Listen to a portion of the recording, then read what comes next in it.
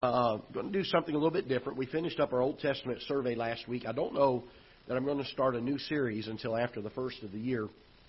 But I've got a couple of subjects that I want to deal with.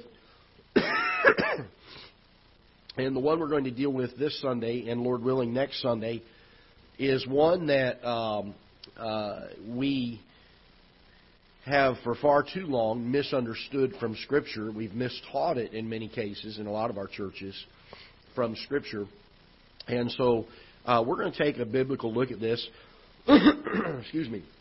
And that is on the subject of tithing and giving. And there is a difference between the two words. And you know how I know there's a difference between the two words? They're spelled differently. That's exactly right. And so we see something different given in Scripture. A number of years ago, I had kind of always taught and had heard taught the typical messages from Malachi, wherein do you rob God in your tithes and offerings and bring the tithe into the storehouse, and all of these types of messages to teach that we are to continue to tithe 10% of all of our income.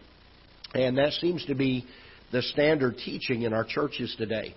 And whenever it's questioned, whenever somebody questions that, about whether we're supposed to be doing that now in the time that we are calling the New Testament times, a lot of times you'll hear the answer, well, God did not tell us to stop, and therefore we must continue to tithe because the Old Testament talked about tithing. Well, let me give you 2 points on that very quickly. First of all, we don't establish a teaching or a doctrine on what's not in Scripture. We've got to be careful that we do not establish things based on that. The other thing is, even if we were to hold to that point, most churches, and sad to say, most pastors, do not understand what the Old Testament taught about tithing. And so about 4 years ago, it was brought to my attention, and I am always one to want to go to Scripture for the answer. And I will say this, that have you ever, I don't know, I guess maybe I may have this worse than others perhaps, but have you ever noticed how once we believe something in our hearts,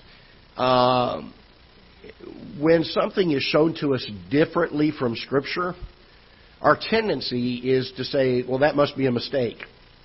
Or I'm going to find it somewhere else in Scripture that it agrees with what I believe. And the problem is oftentimes we come to Scripture to try to support what we believe rather than coming to Scripture to define what we believe. And the importance of coming to Scripture for the purpose of knowing our doctrine and knowing the truth of His Word is vitally important. It is our sole authority. I don't care if every pastor that pastors an independent Baptist church teaches something other than the Bible. If the Bible says differently, then I'm going to follow what the Bible says. And it's going to cost some because you're going to lose some friendship. You're going to lose some fellowship over that. And so I want to take some time. I took, when it was brought to my attention a number of years ago, I took a great deal of time. I think it was probably at least 5 or 6 weeks to go through from Genesis through Revelation. And I wanted to find every mention that was given of tithing or that talked about a tenth of our giving, anything that was pertaining to something that we would consider today to be a tithe. And I was shocked, to be honest with you. I wanted to come to Scripture and say, Lord, I want you to show me from Scripture what is taught. And the sad thing is, I oftentimes, as I would come across things in the Scriptures, I would discount what I read because it wasn't in line with what I believed. And we're tempted to do that if we're not careful. So I want us to come to Scripture. We're going to look at a large number of passages, both this week and next week. And so this week I'm going to deal with what does the Old Testament teach about tithing. And then next week, Lord willing, if we're still here and the rapture hasn't happened, Lord willing, we will teach on what does the New Testament say about tithing and or our giving. And so we'll take a look at that next week. I want to ask you to do one thing, and that is to allow your hearts to be open to the truth of God's Word. It's not my opinion. I don't change positions lightly. I'm one of these guys that I like to dig my heels in, and what I believe, and I don't change on that. But when the Bible gives irrefutable truth that causes me to rethink what I have held to for so many years, I have no other option than to follow what the Bible says. And so I'm going to share with you some of the things that I found in that study. I'm not going to give you all of the things that I learned, because it would take many, many weeks to go through and teach all of the passages that I found. But rest assured, you can do your own personal study of this and just go to the Bible and find every account of tithing that you can find, or tenth, or 10%, or whatever it is that you can find in Scripture, and look it up and find out if what we're teaching here is not accurate. I will say this also, just as a way of foundation. When I got done with the study, obviously the Bible had changed my position on it. And so my next question was this: why? Why have we continued over the years to propagate something that is not found in Scripture? Why have so many preachers fallen after this thing? And there are a couple of reasons that I have found. One is, and I hate to say this, I'm sad to say this, but a lot of men who preach the gospel are very lazy when it comes to their Bible study. And they equate busyness in ministry to walking with God and studying His Word, and they don't spend a whole lot of time studying Scripture. And so what they rely on are the preaching from their peers. And when other preachers are preaching something, they tend to grab a hold of that message and just take it as truth. Can I express to you today that everything I preach from this pulpit, I urge and expect you to go to the Scriptures and make sure that it's right and that it's true. And if it is not, I want you to come to me, because my desire is to be true. I want to be right according to Scripture. And I have no problem as a pastor having people in our church that say, "Pastor, I think you missed it here. Let's look at Scripture," and to take a look at these things and see if we're not right on them. The other thing I found out was, in studying this, and when I asked that question, why have we taught it in error for so long? I began to look back to when it seemed to creep into our what we would consider to be doctrinally sound churches. And as I went back and I've read the apostles' writings in the New Testament, and as I've read many of the men throughout the history of the church that have written on doctrine, I have found that most all of them throughout history, up until the late, when I say late, like 1895 was the first account I could find of somebody that was doctrinally sound, teaching tithing the way that we teach it today, which is in error. Up until then, for over 1,800 years, they taught it correctly. They taught it according to the Bible.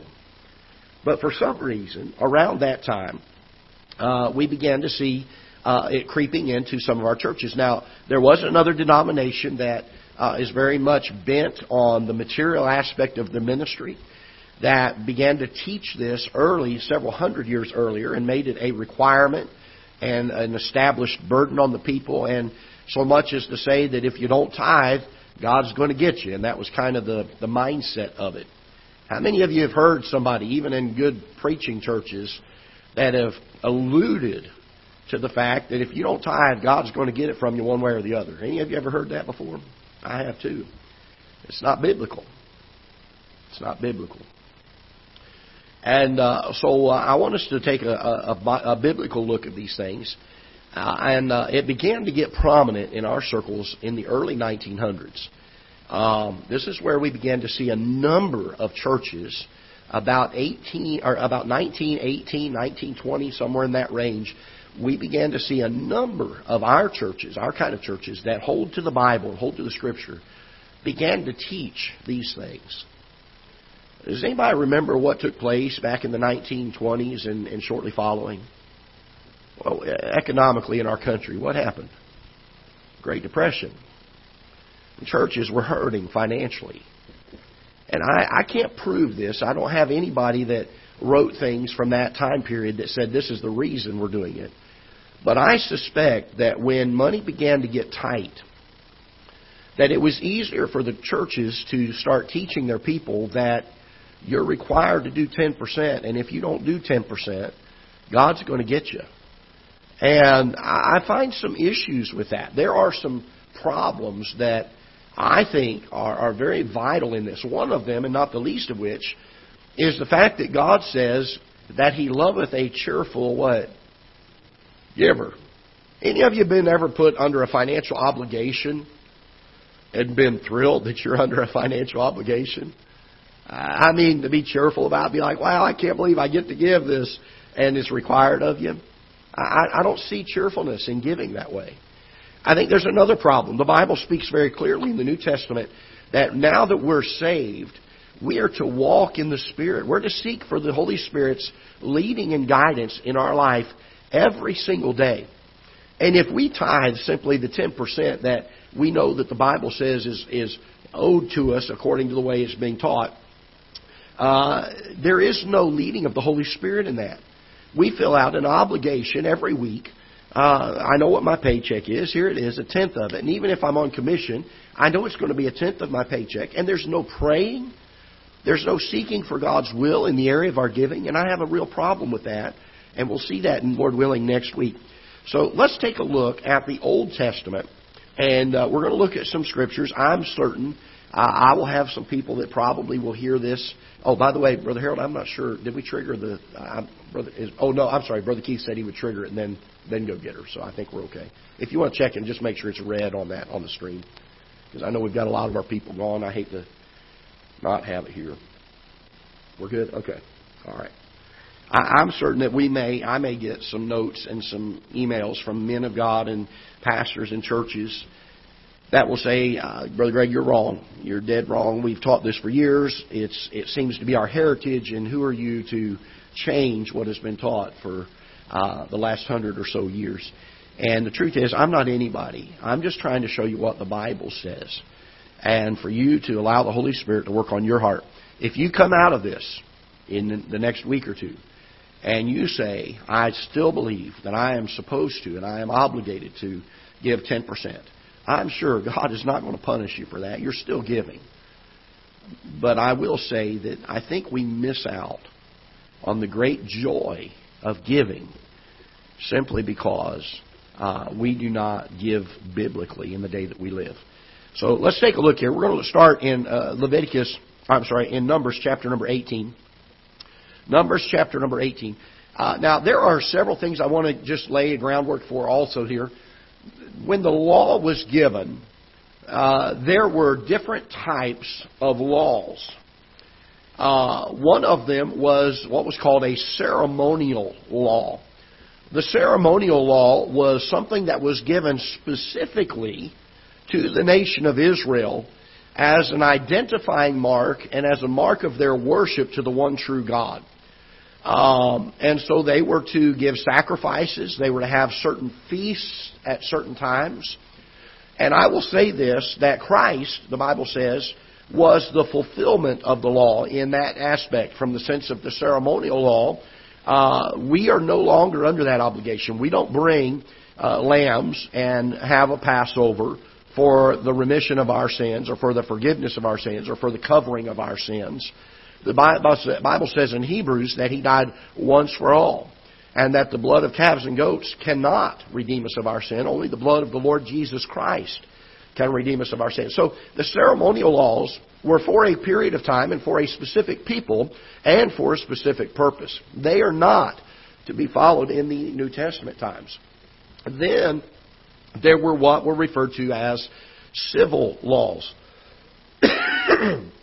Civil laws dealt with the government of the people and how they were to govern themselves, what they were to do when there were disagreements, what they were to do to judge one another. We learn from the civil laws, but we are not bound to them in the New Testament. For instance, if a child was rebellious to his parents, the civil law, it wasn't ceremonial, it was civil. The civil law of the Israelites was what? To stone them to death. We do not practice that any longer. Immorality, fornication, adultery, sodomy, all of these had a penalty of death. We don't practice those anymore. But do we still allow the civil law of God to teach us some moral position that we should have in our society today? Well, the answer is yes. So it has an influence to us. But it does not hold us under its thumb as a law. And then there are the universal moral laws that God gives. These are laws that every man ought to be following after. We ought not to kill. We ought not to steal, and so on. And so again, we're dealing with things that oftentimes we look to as our school teacher, our schoolmaster, the Bible calls it, to teach us the moral righteousness of a holy God, and for us to try to emulate that and try to follow after those moral laws as much as possible. But we are not under the law. In fact, the Apostle Paul says, all things are lawful for me. But he goes on to say, all things are not expedient, though. And he teaches this idea that in the New Testament, we are not bound under the Old Testament laws, but they ought to be used as our schoolmaster. Now, the ceremonial laws, those don't apply at all, because those were specifically for the children of Israel. We don't sacrifice lambs. We don't have the feasts and the festivals like they used to back then. And so we don't follow after those things. We need to determine, when it comes to this thing of Old Testament tithe, which law did it fall under? Which type of law? Let's take a look in Numbers chapter number 18. And I want to start off by saying this. I've heard preachers say this, and I've had discussions with them, and they make the statement, well, it was required in the Old Testament. God didn't put a stop to it in the New Testament, so we should just keep on keeping on. All right, let's use that for a moment and just say they're right, which they're not, but let's say they are. Okay? There are 3 tithes that are commanded in the Old Testament. And by the word tithe, each of them is a tenth. Now, those of you that are savvy in math, if there are 3 tithes and each of them are a tenth, how much percentage is that? 10, 20, 30%, isn't it? Why do we teach 10%? Why not 30? I mean, if we're going to follow the Old Testament law. The second thing is, and I'm going to teach you what each of these are. We're going to look at scriptures. The 3 tithes that there are, let me just start here. The 3 tithes that there are was, 1 tithe was to be given to the Levites because they did not have an inheritance in the land. And the only way they didn't starve to death was the people of Israel brought their tithe. Now, it's interesting, and we're going to see this play out in Scripture. The tithe that they were to bring was always in regards to food. It dealt with their crops or their flocks. It did not deal with their income. It did not deal with those that were merchants, but dealt with their flocks and their crops. They were to give the first fruits, and they were supposed to give not the first fruits in every case, but they were to give a tenth. And in some cases, they were not to determine whether a part of their flock had blemishes or not. They weren't to sort out what was the good and what was the bad. They were just supposed to pick 10 of them and go. And so it was always to deal with food. And so the first tithe was they were to bring it to the Levites. And then the Levites were to take what they had gotten by the people of Israel, and they also were to take of what they had gotten, which was food, that which was from the crops or from the flocks, and they were also to give a tenth of what they received to the priests that were actively serving in the temple at the time. And again, this was God's way of providing for those that did not have an inheritance. This tithe is rather interesting. It did not begin until they came into the Promised Land, because the Levites were not given a place to farm and to get food. Prior to the Promised Land, how were the Levites fed? Somebody tell me. How were the Levites fed prior to the Promised Land? They were fed the same way all of the other Israelites were fed, which was by the manna of God. And so they were to do it once they got into the Promised Land. And for as long as they were in the Promised Land, and the office of the Levite was in existence in that period of time, they were to tithe a tenth of their crops and their flocks to the Levites for them to consume it and to have a way of living. That's a lot different than the tithing we teach about today. We teach about, well, let's give 10% to the Lord's work. Well, okay, so it goes to buildings and electricity, right? That was never the purpose. You know what was used for the upkeep and the maintenance of the temple in the Old Testament? Offerings. The leaders would come to them, and we'll see this, and we're probably not going to get even through our Old Testament tithing because we haven't even got to our first passage yet. But Moses comes to the people, and they are going to build the tabernacle, and he asks them, hey, bring it in. They don't tithe a tenth. They bring what God laid on their heart. And it was so much that at some point Moses had to say, stop. It's enough. We got plenty. Don't bring any more. I don't find a lot of churches teaching that today, do you? Telling their people, hey, wait a minute, stop. You guys are giving way too much. I don't see a lot of that happening today. But if we're going to follow the Old Testament pattern, these are things that ought to happen. The second tithe that was given was a festival tithe. The festival tithe was something that was to be set aside for an entire year. It was a tenth. And it was for the purpose, once a year, the people from Israel were supposed to travel to, once they got into the Promised Land, to Jerusalem for the purpose of bringing their tithe, for the Levites, for bringing their tithe to the Levites and giving it to them. And a great festival was there. They had a heave offering. They had the Feast of Tabernacles during this time. And it was a big celebration, a big time of worship. And so the second tithe was a tithe that folks were supposed to set aside.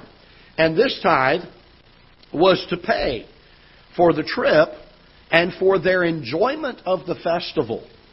In other words, they were to spend it on their own family.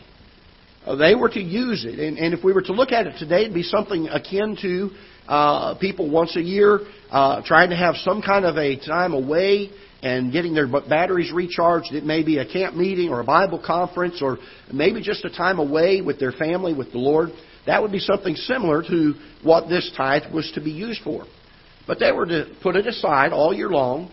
And when the time came for God to have them go and travel to this place, they were to use those funds, those means, to travel and to pay for the trip and to allow them, once they got there, to enjoy it. Now, again, this was a food tithe. You'll see that here in just a little bit. And they were to carry this with them. And if they could not carry it because the distance was so large, the Bible tells us that they were allowed to convert that to money. And then when they got to the festival, they could buy then the things they need for their family to enjoy the festival, the food and the time of festivities. And then there was a third tithe. And the third tithe was to be taken for those that were the poor, the widows, and the fatherless. An interesting note here. The poor were never commanded to tithe. The widows and the fatherless never commanded to tithe. They were to be the recipients of the tithe. Now, they were allowed to give offerings if they so chose, and if they felt like that was something God laid on their hearts, they could give an offering. But it was not required by law. This is a lot different, isn't it, than what is taught today? These preachers that come out and say, boy, it was done in the Old Testament, bless God, we got to do it in the New Testament. Okay, if we're going to hold to that, then let's do it according to the New Testament. So, y'all save 10% of your crops and your flocks. Okay, how many of you have those? Okay, and then when you get them, you need to give them to the Levites. How many of you know where the Levites are? They're actually not even used in that office or in that purpose any longer. So again, and many of them are not in the Promised Land. So you'd have to travel to the Promised Land. How many of you go to the Feast of Festivals? Or Feast of Tabernacles? Any of you ever travel there? All right, well, then that offering's probably not there. So we've got some odd things here that because we teach so often It was done in the Old Testament. We need to do it in the New Testament. But then we don't teach what was done in the Old Testament. Let's take a look at each of these. We're going to look at all 3 tithes this week, and I don't know if I'm going to have time to get through all this. We may have to pick up next week. But let's take a look at each one of these. Look at Numbers 18, and we're going to begin in verse number 21. We're going to start with the Levitical tithe. The Levitical tithe. Numbers chapter 18. And let's begin in verse number 20. Numbers chapter 18 and verse number 20. And the Lord spake unto Aaron, Thou shalt have no inheritance in their land, neither shalt thou have any part among them. I am thy part and thine inheritance among the children of Israel. And behold, I have given the children of Levi all the 10th in Israel for an inheritance for their service which they serve, even the service of the tabernacle of the congregation. And so we find here the first introduction of the tithe that is to be given to the priestly line of the Levites. Let's also look, if you will, in down to verse number. Let's go down to verse number 25 of the same chapter. And the Lord spake unto Moses, saying, so now he's told Aaron this. Now he's telling Moses this. Thus speak unto the Levites, and say unto them, when ye take the children of Israel. When you take of the children of Israel the tithes which I have given you from them for your inheritance, then ye shall offer up an heave offering of it for the Lord, even a 10th part of the tithe. And this your heave offering shall be reckoned unto you as though it were the corn of the threshing floor, and as the fullness of the winepress. Thus ye also shall offer an heave offering unto the Lord of all your tithes, which ye receive of the children of Israel, and ye shall give thereof the Lord's heave offering to Aaron the priest. Out of all your gifts ye shall offer every heave offering of the Lord, of all the best thereof, even the hallowed part thereof, out of it. And so again, we find that this is something that was from the corn, from the threshing floor, from the winepress. And this was the tithe that was used in that time period. Look with me in Deuteronomy chapter number 12. And again, I'm not trying to prove something that I've held to for years. I'm trying to say I held to a different way until the Bible showed me otherwise. And I think it's important for all of us to say, I want to know what the Bible says. Deuteronomy chapter 12. And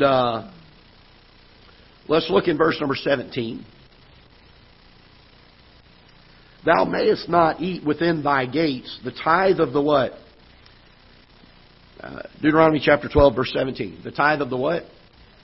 The tithe of thy corn, or of thy wine, or of thy oil, or of the firstlings of thy herd, or of thy flock, nor any of thy vows which thou vowest, nor thy free will, what's that word? Offerings, or heave offering in thine hand. So here we see the introduction not only of the fruit of the ground, but also the herbs are now introduced at this point. And God expands on this and clarifies it a little bit more in Deuteronomy than He did in Numbers. And so we find that they are to give of the fruit of the ground, the fruit of the vine, or their herds.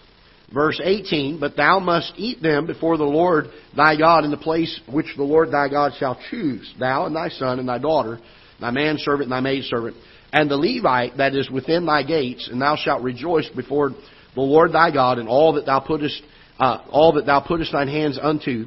Take heed to thyself that thou forsake not the Levite, as long as thou livest upon the earth. And so again, we find that they are to give to the Levites. Verse number 20. When the Lord thy God shall enlarge thy border, as He hath promised thee, and thou shalt say, I will eat flesh, because thy soul longeth to eat flesh, thou mayest eat flesh, whatsoever thy soul lusteth after. If the place which the Lord thy God hath chosen to put His name, there be too far from thee, then thou shalt kill of thy herd and of thy flock, which the Lord hath given thee, as I have commanded thee, and thou shalt eat in thy gates whatsoever thy soul lusteth after, even as the roebuck and the hart is eaten, so thou shalt eat them. The unclean and the clean shall eat of them alike. Only be sure that thou eat not the blood, for the blood is the life, and thou mayest not eat life with the flesh. Thou shalt not eat it, thou shalt pour it upon the earth as water. And so again, we find that they were to eat at this festival, that they brought their tithes to the Levites. They were to feast at this festival in this time of year. Look with me in Deuteronomy chapter number 16. Deuteronomy chapter number 16. And let's look in verse number 16. Deuteronomy chapter 16 and verse number 16. In verse 13, he talks about the fact that it's during the Feast of Tabernacles that this is to take place. And as we get down to verse 16, the Bible says this: 3 times in a year shall all thy males appear before the Lord thy God in the place which he shall choose, in the feast of unleavened bread, in the feast of weeks, and in the feast of tabernacles. And they shall not appear before the Lord empty. Every man shall give as he is able. Do we see that? As he is able, according to the blessing of the Lord thy God, which he hath given thee. That sounds a lot different than, if you don't give 10%, God is going to get you. Doesn't that sound a little different? Each man is to give as he is able in these cases. So it's not dealing in this passage with a tithe, it's dealing with a free will offering. Very important that we understand this. Let's look in Deuteronomy chapter number 14. Let's back up just a little bit. And verse number 22. That there is a difference between the tithe and giving. All right? Deuteronomy chapter number 14. Let's look in verse number 22. Thou shalt truly tithe all the increase of thy what? Of thy what? Seed. That the field bringeth forth year by year. And thou shalt eat before the Lord thy God in the place which he shall choose to place his name thereon. The tithe of thy what? Thy what? Corn, and of thy wine, and of thine oil, and the firstlings of thy herds, and of thy flocks, that thou mayest learn to fear the Lord thy God always. This is an act of worship, and is considered to be a ceremonial law. And if the way be too long for thee, verse 24, so that thou art not able to carry it, or if the place be too far from thee, which the Lord thy God shall choose to set his name there, then the Lord thy God hath blessed thee. When the Lord thy God hath blessed thee, then shalt thou turn it into money, and bind up the money in thy hand, and shalt go unto the place which the Lord thy God shall choose. And thou shalt bestow that money for, notice this, whatsoever thy soul lusteth after, for oxen, for sheep, for wine, or for strong drink, or for whatever thy soul desireth, and thou shalt eat thereof before the Lord thy God, and thou shalt rejoice, thou and thine house. They were commanded to use this offering for their festival time. They were to use it for whatever their soul lusteth after, to be able to eat it before the Lord and to enjoy it before Him. Very, very important that we understand this from Scripture. And then the third tithe is Deuteronomy chapter 14 also. We're going to stay in that same chapter. Look down in verse number 28. At the end of, what's the next 2 words here? Deuteronomy chapter 14, 28. At the end of what? 3 years. Thou shalt bring forth all thine increase, all the tithe of thy increase the same year. So, you don't hold the tithe for 3 years. At the end of 3 years, that third year, you're to hold the tithe that same year, and shalt lay it up within thy gates. Now, you say, well, it says all thine increase. Doesn't that include money, and doesn't that include your wages and all of that kind of thing? A lot of people teach this. They'll say, right there it says, all thine increase. Let's look at verse number 29, though, because in understanding Scripture, there are 3 main rules. Number 1, context. Number 2, what is it? Context. And number 3, context. We've got to see what is he talking about here. Let's look at verse number 29. And the Levite, because he hath no part nor inheritance with thee, and the stranger and the fatherless and the widow which are within thy gate shall come and shall what? Eat. It is difficult to eat a wage. It's very hard to do that. They were to be giving of their fields and of their flocks. That's what God had instructed them to do. It's understood in verse 28 that this is the tithe of all the increase that is spoken of. We know that by verse 29, when it says that they're to come and they're to eat of this tithe. And be satisfied, and the Lord thy God may bless thee in all the work of thy hand which thou doest. Again, a lot of people misunderstand and misteach this problem. I am only about halfway through, and it is time to end. Bear with me. Don't call me a heretic yet. Let's get through it all, okay? If you say, Pastor, I've believed this for all my life. I've been hearing it from pastors all over the world. That's fine. I'm not saying we're not to give, but give me time to finish through all of the teaching, all right? We're going to find out something pretty interesting as we get to the New Testament. And I think it will really change and give you great joy in the way you give. And so hang in there with me, all right? And if you want to, get you a concordance out or some way to look up verses of Scripture, and you can start this week and look up every time the Bible talks about the tithe or the tenth, and we'll take a look at it. There are 2 times before the law was given that a tithe was mentioned. One of them was when Abraham tithed to Melchizedek. Understand this when you go there, that was not a law. That was a voluntary thing that he did to honor Melchizedek. And he didn't give it to the church. He gave it to Melchizedek. And Melchizedek initially rejected it. Said, I don't want it. So there's some problems with saying that that's the first time that we were told we have to tithe, because that was a voluntary thing.